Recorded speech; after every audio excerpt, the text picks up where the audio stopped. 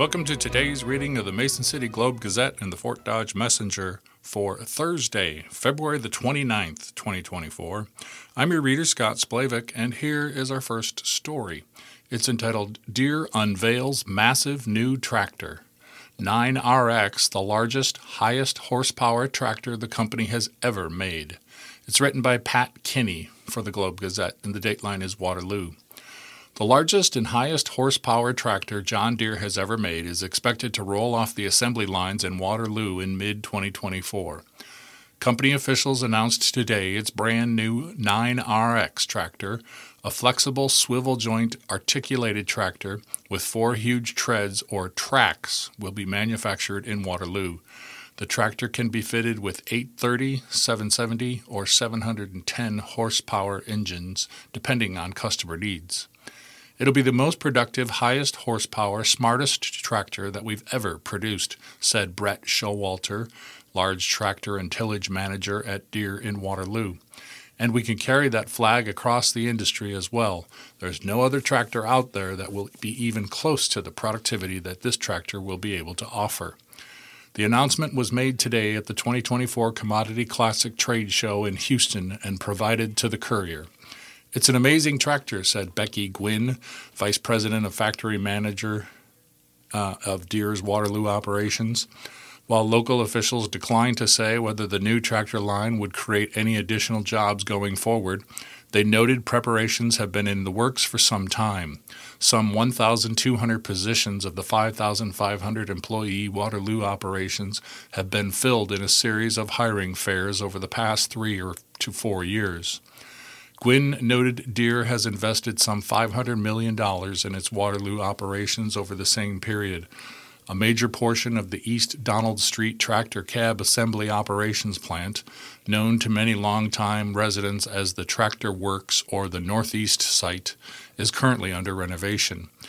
The new tractors, in a conventional Midwestern farm setting, would primarily be used for tillage and increasingly time-sensitive operation that has to be done at opportune windows in between weather swings. Your windows are unpredictable and there isn't a lot of time to do tillage, Showalter said, so being able to be productive in the spring and in the fall are what we're aiming to do with this machine. The horsepower is unprecedented, Gwynn and Showalter said. There are tractors in the low 700s today in horsepower, Showalter said. This is far and away industry-leading from a horsepower and productivity standpoint. This is a ground-up, brand-new redesigned machine that the top model will be at 830 horsepower. There are 2 models below, 770 and 710 as well, he said. An existing tracks model with 2 tracks on either side of the machine is very popular, Showalter said. These new articulated models with 4 tracks are an extension of that. The track system allows me to get the power to the ground with more efficiency and provides greater traction to be able to pull implements in lots of different conditions, he said. The tractor can power through tough traction areas, displacing the weight of the machine and minimizing compaction of the soil that would make the earth harder to till. The new tractor line was conceived and is being built entirely in Waterloo, Cedar Falls at the various plants making up Deere's massive manufacturing complex. It includes a new 18-liter engine manufactured at the Deere Engine Works on West Ridgeway Avenue. It's really that capability, all the way from our engine works to foundry to drivetrain, that allows us to be able to do that, Gwynn said. It was designed at the Deere Product Engineering Center in Cedar Falls. Planning began in 2017. We started with a white sheet of paper and said, how would we ideally design this? We have a ton of legacy and learning that we build on, Showalter said. That body of knowledge allowed them to identify areas to improve on from previous models. The track system is all new, but with learning from the past, Showalter said. The transmission was designed at the Product Engineering Center, manufactured here at the drivetrain assembly. It builds on some of the transmissions in our other products, but obviously it's scaled up to be able to accommodate the power we're putting through this machine. One of the things that's different about this program is how much virtual engineering we did at the PEC, Gwynn said, learning how to design and manufacture the products virtually, more efficiently, and in less time than physically building actual test models. The tools for analytics in a virtual world have evolved significantly. We were able to design this all virtually, Gwynn said, probably years ahead of when we would have traditionally done that. When you talk about artificial intelligence or virtual tools or analytics, we really pushed the envelope so much further on this program than we ever have in the past, Gwynn said. That gives us some really good confidence on our ability to have the quality controls and manufacturing capability, the overall durability and performance that our customers expect. The new product line is being introduced in addition to Deere's Waterloo-made and still relatively new 8R series tractors rolled out in the middle of the coronavirus pandemic in 2020 and the continued rollout of the remotely guided driverless autonomous tractor announced in 2022. It's a major milestone for the company, which began tractor production in Waterloo 106 years ago with its purchase of the Waterloo Gasoline Engine Company in 1918. Local Deere officials said they plan to mark the milestone with some in-house celebrations with staff. Production is anticipated to begin in late spring or early summer. The other article on the front page of the Globe Gazette today is entitled AG Won't File Charges in Weedmore Postage Case. Auditor reimbursed county for using courthouse meter for campaign mailing. It's written by Robin McClelland. The Iowa Attorney General's office will not file criminal charges against Democratic Cerro Gordo County Auditor Adam Weedmore in a case regarding his personal use of a county postage meter. In a letter from the Iowa Department of Justice, attained by the Globe Gazette, addressed to Cerro Gordo County Attorney Carlisle Dalen, Special Assistant Attorney General Scott D. Brown admonished Weedmore for his actions. The declination of criminal charges does not equate to condoning the behavior of Weedmore. Weedmore exercised poor judgment in utilizing a county-owned mail machine intended for official use for other purposes, Brown wrote. Although he ultimately paid for the postage, the ink, and the electricity for use of the machine, his actions caused the public that he serves to justifiably mistrust his actions. However, not all exercises of bad judgment result in criminal charges. This is one of those occasions. Brown said the Cerro Gordo County Sheriff's investigation revealed that Weedmore entered the courthouse with his family January the 27th with a number of boxes that were later determined to have contained 1,000 campaign mailings. On February 2nd, Weedmore informed his finance director that he intended to reimburse the county for the cost of the postage. The Attorney General said his intentions are supported by the fact that he had purchased a replacement ink cartridge for the postage meter that same day. On February the 5th, Weedmore provided his finance director with a check drawn from his election account in the amount of $650. The cost of the postage from the meter was $640, and Weedmore included an additional $10 to cover the cost of electricity and wear and tear. According to the letter from Brown, there are two potentially applicable charges in this instance: fourth-degree theft and non-felonious misconduct in office, neither of which will be pursued. The Iowa Attorney General's office cites Weedmore's timely reimbursement to the county as a contributing factor in declining to file charges. Cerro Gordo County Supervisor Casey Callanan, a Republican who brought the allegations to the board's attention Monday, said in an email, per the 2-to-1 vote yesterday, it is my hope that we will enter into an agreement with the state auditor's office to ensure there are no other improprieties taking place by Adam Weedmore at the expense of Cerro Gordo taxpayers.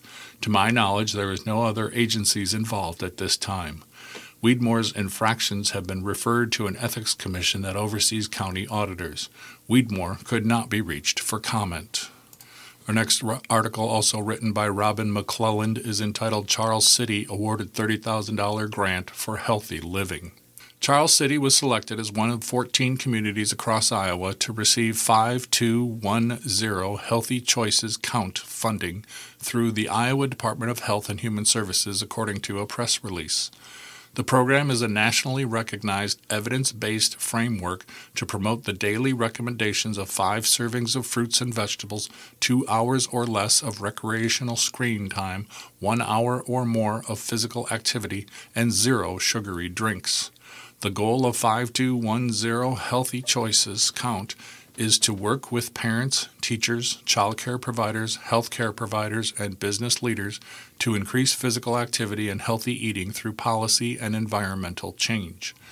By working with communities to healthy strategies, HHS aims to promote health equity, increasing opportunities for everyone to live the healthiest life possible by addressing social, economic, and environmental barriers that impact health.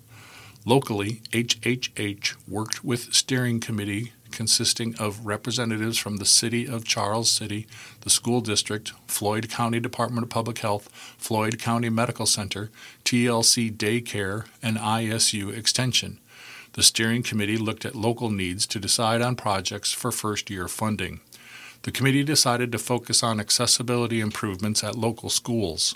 First-year projects include a new ADA accessible swing at Lincoln Elementary School and an ADA accessible swing and outdoor sensory playground equipment to be installed at the Charles City Middle School.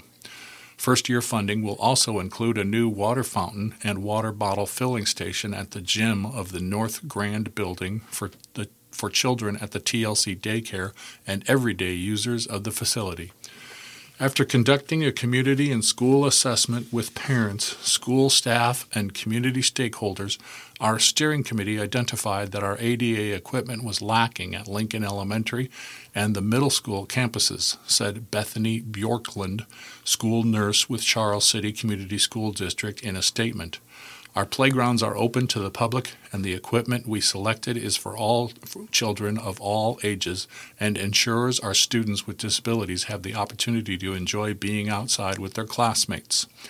Past projects around Iowa include outdoor workout equipment installed at a local park in Sergeant Bluff, expanded recreation offerings, snowshoes, ice skates, and skate trainers for community members to rent in Spencer, and an installation of ADA-compliant water stations around Ottumwa. Funding for 5210 Healthy Choices Count is provided by Iowa Health and Human Services Appropriations for childhood obesity prevention. For more information on 5210 Healthy Choices Count, visit https://hhs.iowa.gov/5210 or https://www.iowahealthieststate.com/5210-resources. Our next article is entitled Arizona Man Sentenced in Charles City Drug Stop. It's written by Jeff Reinitz. The dateline is Charles City. An Arizona man has been sentenced to prison in connection with more than a kilogram of meth found in his car during a traffic stop in Floyd County in 2022. John Trinidad Qualls, age 43, of Tucson, was sentenced to 10 years and 1 month behind bars on a charge of possession of meth with intent to deliver on Monday in U.S. District Court in Cedar Rapids. Following prison, Qualls will be on a supervised release for 5 years. According to court records, a Floyd County Sheriff's deputy stopped Qualls' Chevrolet Cruze on U.S. Highway 18 for going 88 miles per hour in a 65-mile-per-hour zone around 3 a.m. on December 31, 2022. When he handed the deputies a pouch containing his driver's license, insurance, and registration, the deputy noticed marijuana residue on the pouch, and the documents smelled of marijuana. A further search turned up 2 bags totaling 1,200 grams, about 2.5 pounds, of meth in the vehicle, records state. Qualls told police he was traveling from Michigan to Clear Lake when he was pulled over. Next up, Iowans could soon buy "Don't Tread on Me" plates. Yellow Gadsden flag license tags may fund gun training by NRA. This is written by Caleb McCullough of the Globe Gazette Des Moines Bureau. Iowans could soon purchase a license plate that features the yellow "Don't Tread on Me" Gadsden flag, with the fees collected going to fund training and education by National Rifle Association affiliated groups. The flag, which features a coiled rattlesnake and the slogan, "Don't Tread on Me," has become a symbol of individual liberty favored by libertarians and conservatives. It has its origins in the American Revolutionary War and was designed by Christopher Gadsden, a South Carolina delegate to the Continental Congress. House File 2424, which would make the plates an option for drivers in Iowa, was passed out of the Ways and Means Committee by majority Republicans on Wednesday, making it eligible for a vote in the full House. The specialized plates would cost $50 to register and require a $50 annual fee. The money collected by the plate registration would be directed to the Department of Public Safety, which would distribute grants for education and training on the right to keep and bear arms under the constitutions of the U.S. and Iowa. The bill would direct the department to give first consideration for those grants to any official state association of the National Rifle Association or similar nonprofit organizations. The Iowa Firearms Coalition, an influential gun rights lobbying group, is the official Iowa State Association of the NRA. The coalition is the only group registered in favor of the bill. We do a lot with different plates, right? We direct funds to different commodity groups or other organizations, said Representative Phil Thompson, a Republican from Boone and chair of the House Public Safety Committee. It was kind of a brainchild of senators that wanted to do the same thing with Second Amendment advocacy. Iowans have the option to pay for plates associated with the state's 3 public universities, natural resources, emergency medical services, firefighters, and motorcycle riders, among many others. The fees for those plates are also directed to specific state funds to benefit those groups. The bill originally called for a $35 registration fee and a $10 annual fee, but Republicans amended the bill in the Ways and Means Committee meeting on Wednesday to increase those fees to $50 each.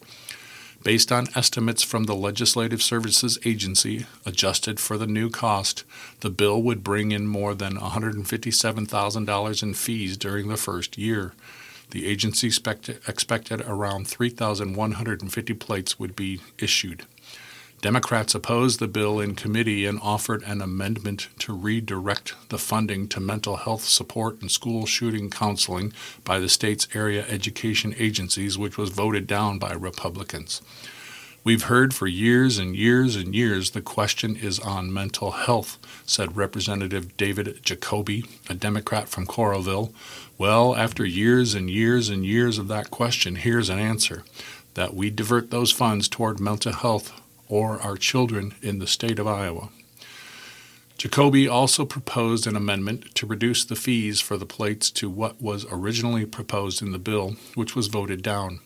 He said he was not opposed to offering the flag as an option for Iowa drivers, but he did not want to see the money collected going to the NRA-affiliated groups. Thompson said he supports directing the money to gun rights organizations because they are the groups that offer education around the Second Amendment and right to bear arms. The bill was also amended to allow vehicle owners to place frames around a license plate that obscure the name of the plate's county as long as they do not obscure the other numbers and letters of the plate. 12 other states, including Texas, Florida, and Virginia, offer Gadsden flag license plates. Senate lawmakers advanced a similar bill last year, but it did not include the provision to direct funds to gun rights groups. The bill did not reach a floor vote. Now we come to an article entitled Educators Favor House Path to Boosting Teacher Staff Pay. It's written by Aaron Murphy of the Globe Gazette Des Moines Bureau. Multiple proposals to increase the pay of Iowa's teachers and educational support staff are moving through the Iowa Capitol, but public education advocates are particularly receptive to one version. A proposal from majority Republicans in the Iowa House would increase the starting salary for all Iowa teachers over 2 years to $50,000, set a $15 minimum wage for educational support staff like teachers' aides, and devote $22 million in additional funding to increase salaries for veteran teachers. That bill advanced Monday through the House's State Budget Committee at the Iowa Capitol as House legislators considered it from a financial perspective. The bill, House File 2611, previously received unanimous approval from the House Education Committee as a policy. The House Republican plan differs from similar proposals presented by Governor Kim Reynolds and majority Republicans in the Iowa Senate, particularly with its added funding for veteran teacher salaries and support staff minimum wage. Melissa Peterson with the Iowa Education Association, the statewide union that represents Iowa teachers and other educational professionals, thanked Reynolds for starting the conversation but praised House Republicans' approach. We really appreciate the House's commitment to addressing what is an incredible staff shortage issue in our public schools, Peterson said Monday during a legislative hearing on the proposal. We appreciated the governor's suggestion and to invest in a new $96 million to address this issue, but we really like that the House leadership is interested in addressing not just teacher compensation, but educational professional compensation. That's really important. The current minimum beginning teacher salary in Iowa is $33,500. The House bill would increase that to $47,500 for the 2024-2025 school year, then $50,000 for the 2025-2026 school year and beyond. Groups representing Iowa's school boards and school administrators also expressed support for the House bill. One of our members' top priorities is addressing the teacher shortage, and we think being able to pay competitive wages is a great way to address recruitment and retention issues, as well as the investment in the support personnel like paraeducators, Michelle Johnson with the Iowa Association of School Boards said during Monday's hearing. So overall, we think it's a great investment. Dave Doughton, with the School Administrators of Iowa, said the group supports the House bill for the same reasons and also expressed gratitude for the House approach of making the proposed increases a bill by itself, separating it from legislation that would dramatically alter the operation and funding of the state's 9 area education agencies. Reynolds put the teacher pay provisions in the same bill as her AEA proposal, which has sharply divided Iowans, education advocacy groups, and state lawmakers. As has been mentioned, we have a significant teacher shortage in Iowa, as well as support staff shortage, and we need to find ways to help address that. We think this does it, Doughton said. All 3 members of the legislative subcommittee panel, 2 Republicans and 1 Democrat, moved to advance the House proposal out of subcommittee, and shortly afterward it was approved unanimously by the full House State Budget Committee. I've been hearing more and more about support staff as well, almost as much as teacher salaries, so I think this is a really important bill that addresses that, said Representative Carter Nordman, a Republican from Panora who managed the bill through both legislative steps Monday. It's important that we attract teachers into the profession, but also retain teachers, and I think this addresses that. I think this is a good step forward. A spokesman for majority Iowa Senate Republicans said that caucus is weighing how all pieces of the K-12 public education funding pie for fiscal 2025, which begins July 1, being considered this session, fit into overall spending, including general state education funding, teacher and staff salaries, and AEA funding. Those spending levels ultimately will be negotiated by Senate and House Republican leaders. Now let's turn to today's opinion page, and I'll read another view from the Wall Street Journal entitled, Biden's Boast, the High Court Didn't Stop Me. President ignores the law in forgiving more student debt, $138 billion and counting. American presidents may not like Supreme Court decisions, but most since Andrew Jackson haven't bragged about defying its rulings, not even Donald Trump. Then there's President Joe Biden, who, while canceling more student debt recently, boasted about ignoring the Supreme Court's landmark 2023 ruling that his previous loan forgiveness plan was illegal. Biden said his original plan to provide millions of working families with debt relief for their college student debt was derailed by MAGA Republicans and special interests who challenged the plan in court. The Supreme Court blocked it, Biden added, but that didn't stop me. He apparently thinks defying the law is a virtue. Biden in recent days wrote off an additional $1.2 billion in student loan debt, bringing the total amount he has canceled to some $138 billion. That's not as much as the $400 billion debt cancellation a 6-3 Supreme Court majority struck down last summer, but it's still a handout to 3.9 million borrowers. He's not really canceling anything because he's transferring the debt from the borrowers it benefited to the taxpayers who will finance it with higher taxes or interest payments on the rising national debt. Under his Saving on a Valuable Education plan, President Unstoppable is offering loan forgiveness through income-driven repayment plans. Borrowers used to be expected to pay 10% of the portion of their discretionary income that exceeds 150% of the federal poverty level, currently $22,590, for 20 years, after which their loans are forgiven. The Biden plan reduces the payment to 5% of their discretionary income above 225% of the poverty level. The Education Department says borrowers will also be eligible for loan forgiveness plans if they are enrolled in the plan, have been making payments for 10 years, and had total original debt of less than $12,000. Those with larger loan amounts will also be eligible for forgiveness on a sliding scale. Missouri had standing to challenge the first Biden loan forgiveness plan because its loan servicer would be adversely affected if borrowers stopped paying their loans. In overturning that Biden diktat, the court said Biden had acted without proper congressional authority and thus violated the Constitution's separation of powers. Biden is boasting about his debt forgiveness because he is desperate to get young voters to support him again in November. His debt forgiveness scheme is a flagrant vote-buying ploy. The forgiveness skews to upper-income borrowers who have attended college at the expense of those who don't. It is grossly unfair.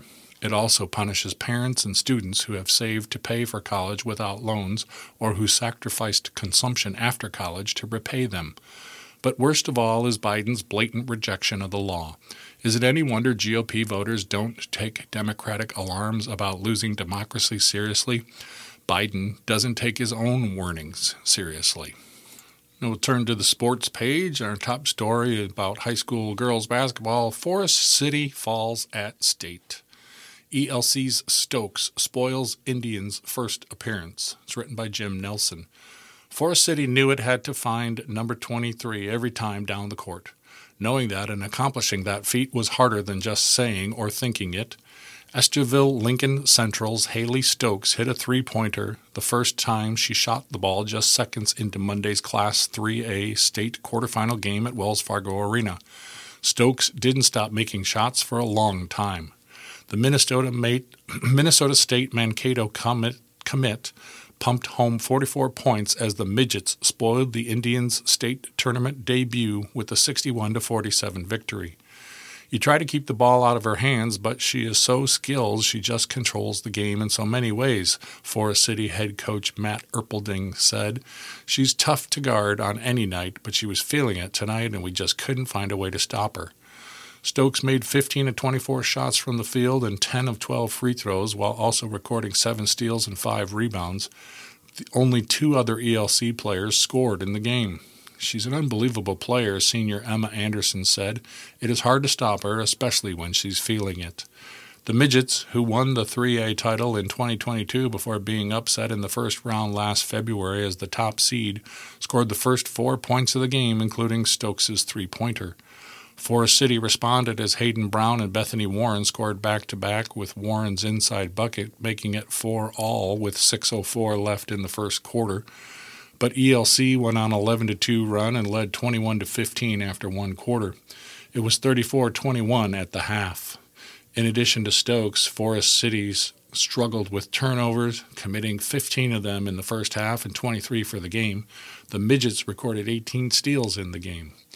ELC continually built its lead and led by as much as 19 in the second half, but the Indians battled all the way to the final buzzer, trimming their deficit to 11 with a couple of minutes left in the game before the final deficit. Colette Loge led Forest City with 12, and Anderson had 11. Brown had 7 points and 8 rebounds, and Lexi Eisebrand added 7. Regardless of the final outcome, the Indians felt they accomplished a ton during their 21-win, 4-loss season. Forest City graduates Anderson, Jaden Jerome, and Zoe Holmes, but returns for starters. Erpelding mimicked his players' comments. "First time down here for Forest City. Proud of my kids. We will be back," he finished. In boys high school basketball, Clear Lake ousted by Ballard in sub-state final. This is written by Nate Thomas.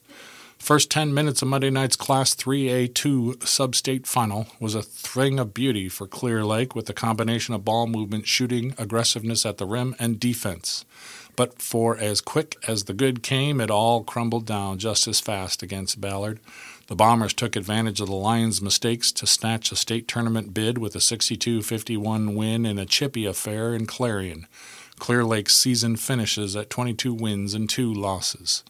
It was a mix of misfortune, mistakes, and superb play from Ballard that derailed a short-handed and scrappy Lions' hopes of reaching next week's state tournament. Ballard's Jude Gibson was the spark on both the offensive and defensive ends for the Bombers. The sophomore guard finished with a game-high 21 points, 9 steals, and 7 rebounds. In the second quarter, he scored 9 points in Ballard's 14-0 run that broke the game open. The 26-19 deficit at halftime for Clear Lake became insurmountable in the second half, and Gibson was one of the big reasons for that. Even coming out of the halftime break, Clear Lake still hung around.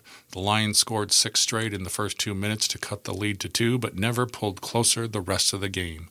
Ballard's lead dwindled to 5 multiple times, but the turnover bug and cold shooting came back to bite Clear Lake. The game was in the balance until the fourth quarter when Ballard went on a 14-1 run to seal the win. Clear Lake, with its success over the past decade, has shown the pedigree to bounce back from sub-state final losses, and Jeremy Ainley thinks no different with this group. Meyer and Schmidt return next season with underclassmen like Max Larson, Gage Larson, Trevor Theobald, and Jackson McIntyre, who impressed all over the last few weeks. "We will be fine. We will get back to what we do," Ainley said. "At the end of the day, it comes down to execution. This is the hardest game on the schedule. It comes down to execution, and we didn't execute tonight." That's going to do it for the Globe Gazette today. This is a reminder that you are listening to the Mason City Globe Gazette and the Fort Dodge Messenger on IRIS, the Iowa Radio Reading Information Service for the Blind. All material heard on IRIS is intended solely for the use of the blind and print disabled. I'm your reader, Scott Splavik. If you have any comments on this or any other IRIS program, please give us a call at area code 515-243-6833. Now let's turn to the Fort Dodge Messenger. Our top story is entitled Exploring Opportunities. Iowa Central helps students learn about careers. It's written by John McBride. Getting high school students exposed to different career areas has been the goal of Iowa Central Career Discovery Days held each year on campus in Fort Dodge. The college has hosted Career Discovery Days for more than 10 years, and they've grown each year. This year, 9 Career Discovery Days were scheduled that included 11 different career clusters. The first was held on October the 19th and focused on business and information technology. The final 2 will be held on March 19th and April 23rd.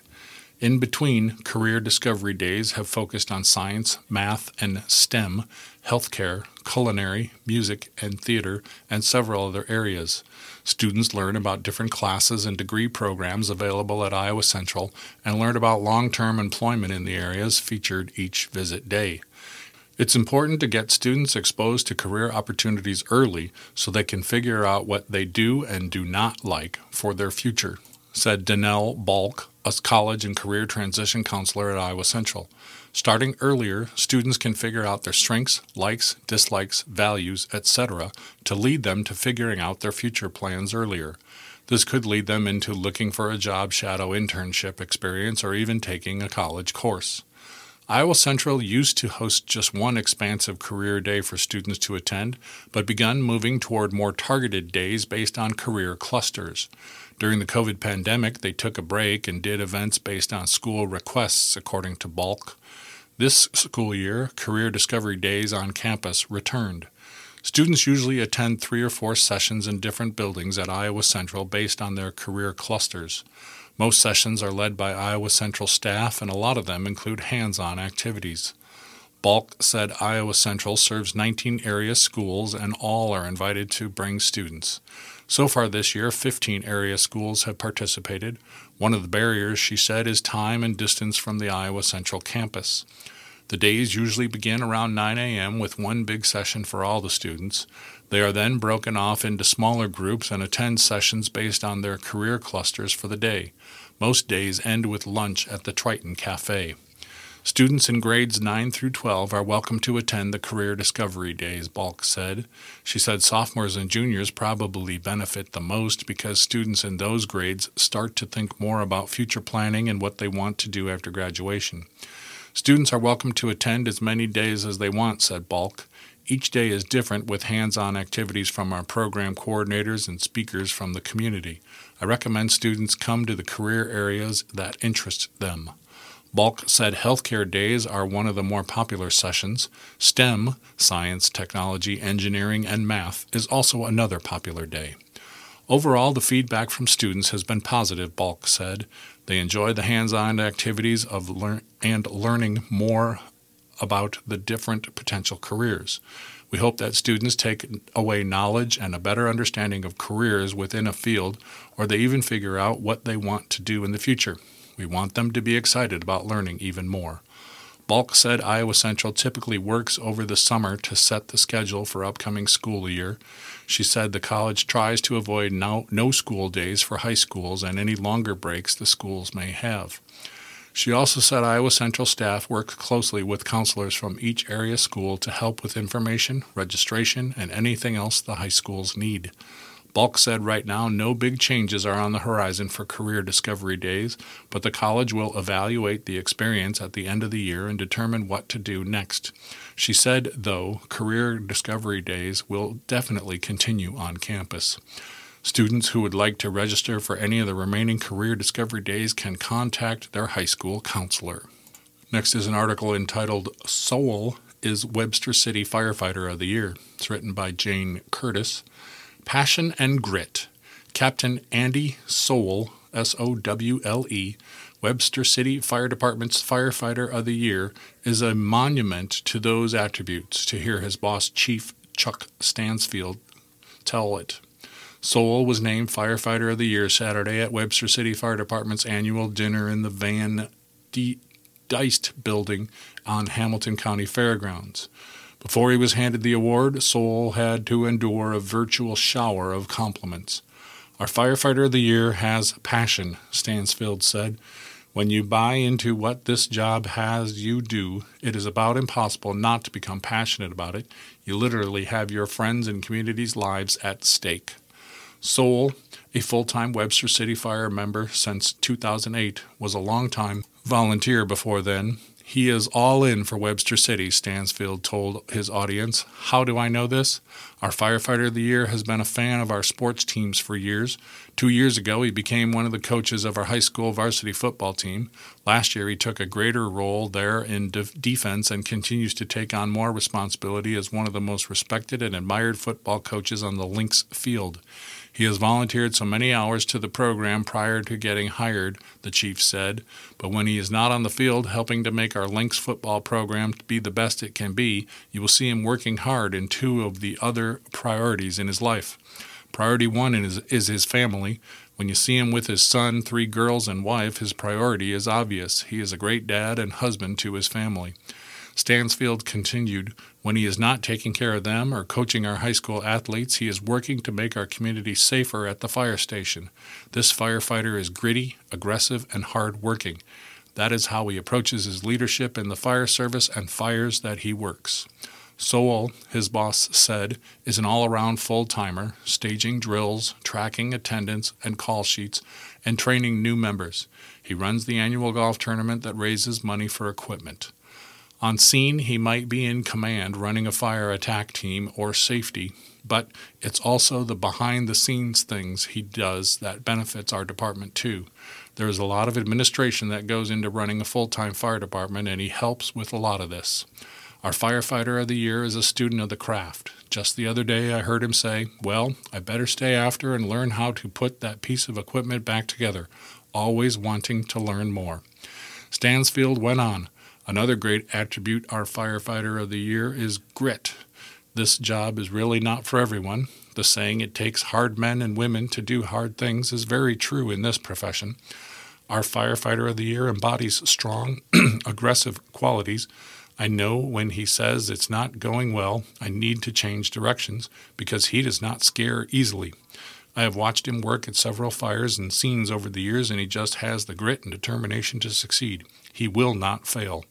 For those and so many other reasons, I am excited to announce our 2023 Firefighter of the Year, Captain Andy Soule. Our final story from the front page of the Fort Dodge Messenger today is entitled Becker Lived for Family, Gardening, and Being Outdoors. Well-known Fort Dodge business owner passes away at 96 years old. It's written by Chris Johnson. Bill Becker had one last piece of advice to pass along before he passed away at 96 years old. With his grandchildren from Chicago visiting in the hospital recently, Becker called them all over to his bedside. He told them he had a Sunday school lesson to share. It is important in life to be kind, Becker said to the grandkids. Be kind to everyone and be good. But if a bully gets after you, make sure there are two of you. One takes them high and one takes them low. That's one of the last memories his son Jeff will take with him. His father died during the early morning hours on Wednesday. Jeff recalls plenty of memories and admiration for his dad. The two worked side by side at Becker Florist in Fort Dodge for as long as Jeff could remember. He was an incredible guy, Jeff said. Every doctor, nurse, and healthcare worker in Des Moines and at Unity Point, where Bill recently spent time, commented on his politeness. He would shake their hands and say, thank you. They said they wished every patient was like him. While at the hospital talking with the nurses, Bill was quick to point out how healthy he had been during his nearly 100 years on Earth. When he was at Unity Point, he saw a defibrillator machine with little paddles, Jeff said. He said, is that for my heart?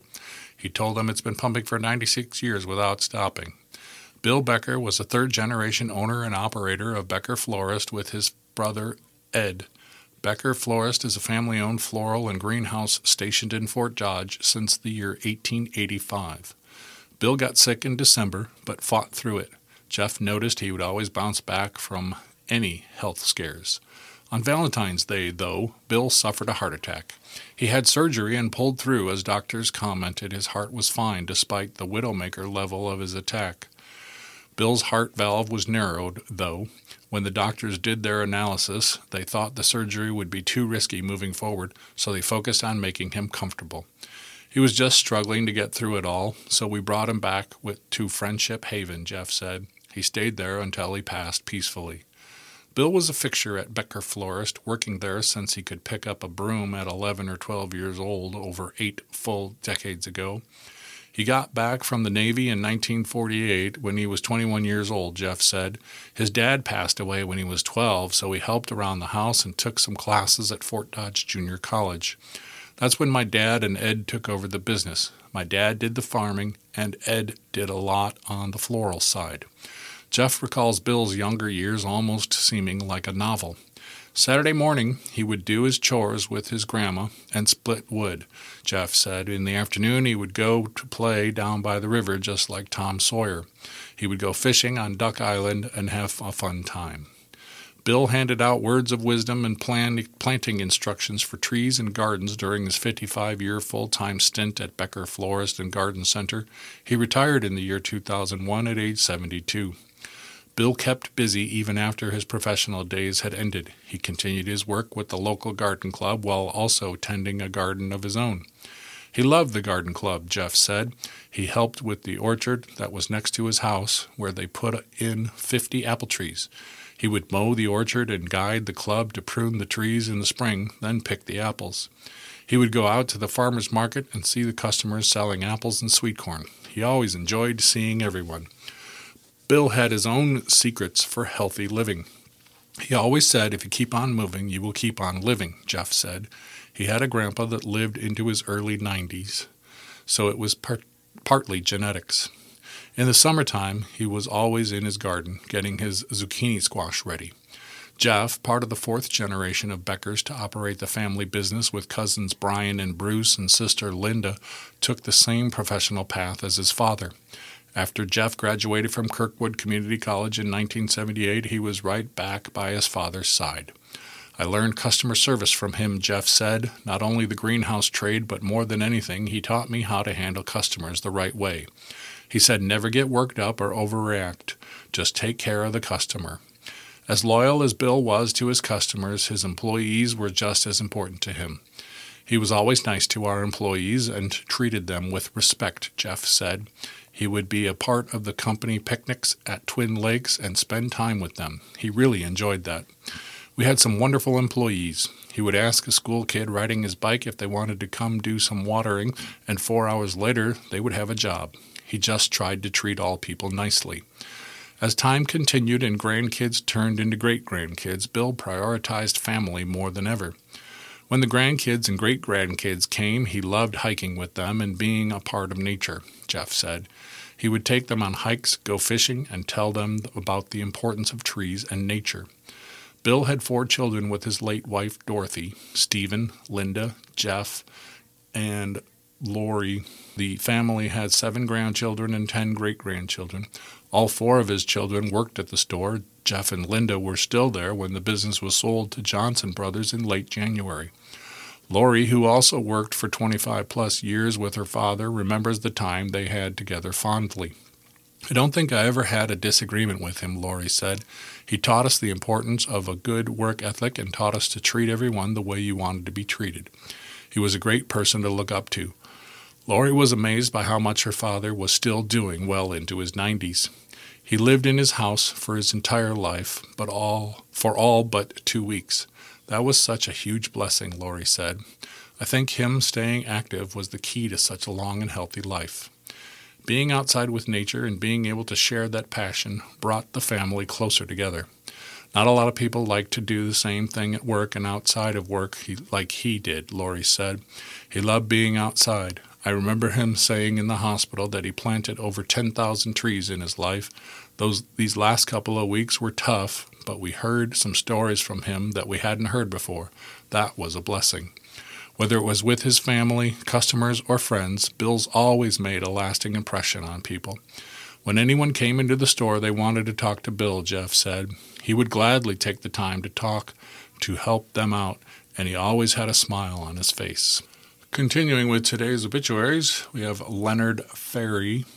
Graveside service with military honors, 1 p.m. on Friday, March 1st at Indian Mound Cemetery in Humboldt. www.masonlindhart.com is where you can find more information regarding Leonard Ferry. Next, we remember Heath Almond, age 49, although he claimed to always be 27, of Fort Dodge, died under hospice care and surrounded by family on February 21st, 2024 at his home. Visitation will be held from 9:30 a.m. Sunday, March 3rd, with a service to follow at 11:30 a.m. Sunday at Gunderson Funeral Chapel. A celebration of life will continue at 1 p.m. Sunday, March 3rd at the Opera House. Heath Richard Almond, son of Richard and Mary Almond, was born on August 28, 1974 in Pocahontas, Iowa. As a young child, the family moved to Fort Dodge, and he graduated from Fort Dodge Senior High in 1993. Heath met the love of his life, Mauricia Nicholas, at Jim's service station, and the couple married on April 21, 1995. He owned and operated H&M shop, which is located on their home property. Heath will forever be remembered by his wit and silly humor, many antics he learned from his uncles. He could fix everything from cars to heavy equipment and anything in between, and was known to make fun of Prius drivers and Ford owners.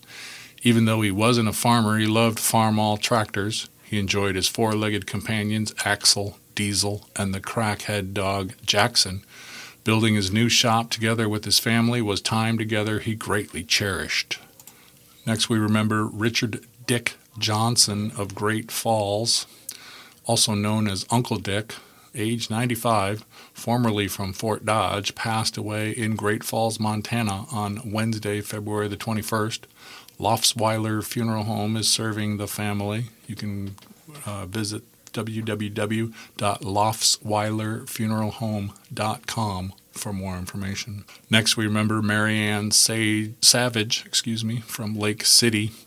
The funeral service will be at 3:30 p.m. Sunday, March the 3rd, at the Lampy and Powers Funeral Home in Lake City, with a visitation from 2 to 3:30 p.m. at the funeral home, powersfh.net, for more information. Now we remember Elizabeth Lund, age 90, of Badger, who died February 27th at the Paula J. Baber Hospice Home. Visitation will be held from 5 to 7 p.m. Friday at Gunderson Funeral Home and cremation services. A funeral will be held at 2 p.m. Saturday, March 2nd at Badger Lutheran Church. A private interment will be held at a later date in the Newark Township Cemetery. Elizabeth Ann Pergondi was born on February 11, 1934, in Laverne, Iowa. She graduated from high school and college. She taught school in West Bend from 1954 to 1956. On May 27, 1956, Liz married Gordon Lund, and the couple made their home on a farm near Vincent. She was a member of Badger Lutheran Church and was an active volunteer for Sunday school and sewing circle, a member of the Badger 39ers, volunteered at Operation Christmas, and she enjoyed sewing, gardening, and her grandkids. In lieu of flowers, memorials may be left to the charitable discretion of the family. And we remember Dennis Brandy L. Brandenburg, age 78, formerly of Clare, passed away Monday, February 19th at Sunny Knoll Care Center in Rockwell City. A celebration of life will be held at a later date. Visit www.loftsweilerfuneralhome.com for a full obituary. Now we'll turn to the sports page, and in girls state basketball, beat goes on for indomitable Mustangs. Kiera Youngers is making sure to take in each and every moment this week at the state tournament. That's because this marks the final time she will play for her dad, legendary Newell Fonda head coach Dick Youngers. The second-ranked Mustangs made sure Wednesday would not be the finale for the duo, rolling past Calamus Wheatland and into the Class 1A semifinals, 63-8-30. Also in the girls' state tournament, Garrigan bows out in 1A quarterfinals. In the end, the shots simply didn't fall for Bishop Garrigan.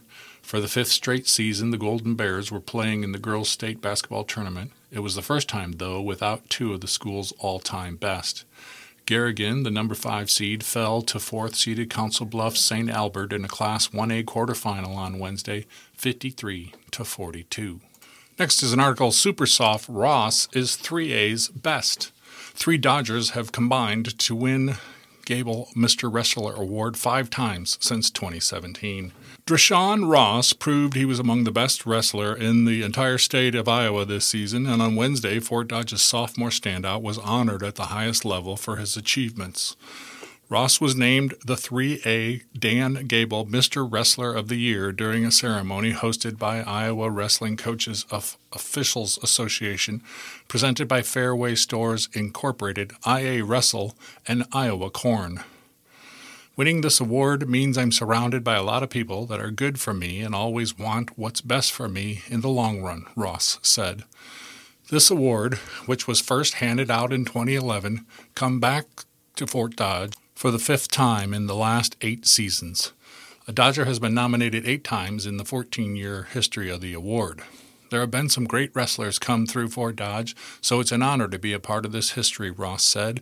The outcome of the season is just the product and result of what my training partners and I have been doing all season. Claiming another state title and the other wins are just examples of what we have been working toward and training for. Former Dodgers state champs Brody Teske, 2017 and 2018, and Drake Ayala, 2020 and 2021, were recognized after both their junior and senior years. They were also finalists as sophomores. When you look at our program, it says a lot about our community and the support from our parents and on down, Thompson said. The kids are great. They're wrestle hard and they're homegrown. Relative to Class 3A, we are a small program. We have 27 kids total in our room, and we finished third in state duals and traditional. It's a tribute to our community and kids. Ross was the second FDSH wrestler in the family to be nominated for this award. His sister Alexis Ross was a 2022 girls state champion and 3A finalist that year on the girls' side. Drayshawn was obviously the most dominant wrestler in the state of Iowa as just a sophomore, said Thompson. Winning the award over some strong seniors shows the respect he had from the entire state. Drayshawn is just so relaxed in the way he approaches his matches and competition. I've seen him grow so much from his freshman to sophomore year. Ross is also being heavily pursued on the football field. The first-team All-Stater has Division I offers from Iowa, Iowa State, Nebraska, Missouri, Purdue, Minnesota, Kansas, and Kansas State. Collegiate wrestling programs are not allowed to make formal offers until September 1st later this year. In some sports briefs, Ace for Skophammer. Tom Skophammer had a hole-in-one on opening day at Lakeside Golf Course Monday. Skophammer aced the 102-yard ninth hole with a 9-iron. The shot was witnessed by Tom DuBois, Scott Van Gundy, Terry Flattery, Nick Drzymski, and Scott Stiles. AFES Spring Basketball Tryouts. AFES in Fort Dodge will hold its spring basketball tryouts on March 3rd at the MLK Recreation Center. Grades 4 through 6 are asked to report to 712 3rd Street Northwest in Fort Dodge from noon to 1:30 p.m. Grades 7 through 9 are from 2 to 3:30 p.m. Grades 10 to 11 are 4:30 to 6:30 p.m. Cost is $5 to try out. The spring season is $225 per player with financial assistance available. For more information, please call or text area code 515-408-2633 or visit www.afes4kids.org. And AFES March basketball camps. The AFES March Skills and Drills basketball camp will run March 4th through 29th at the MLK Recreation Center. Boys from grades 3 through 12 will run on Mondays, Tuesdays, and Thursdays at 712 3rd Street Northwest in Fort Dodge. During that period of time, cost is $125 per player. Girls in grades 3 through 12 report on Wednesdays and Saturdays. Cost is $75 per player. For more information, please call or text area code 515-408-2633 or visit www.afes4kids.org. That brings us to the end of today's reading of the Fort Dodge Messenger and the Mason City Globe Gazette. I'm your reader, Scott Splavik. Thanks for sharing your time with IRIS, the Iowa Radio Reading Information Service for the Blind.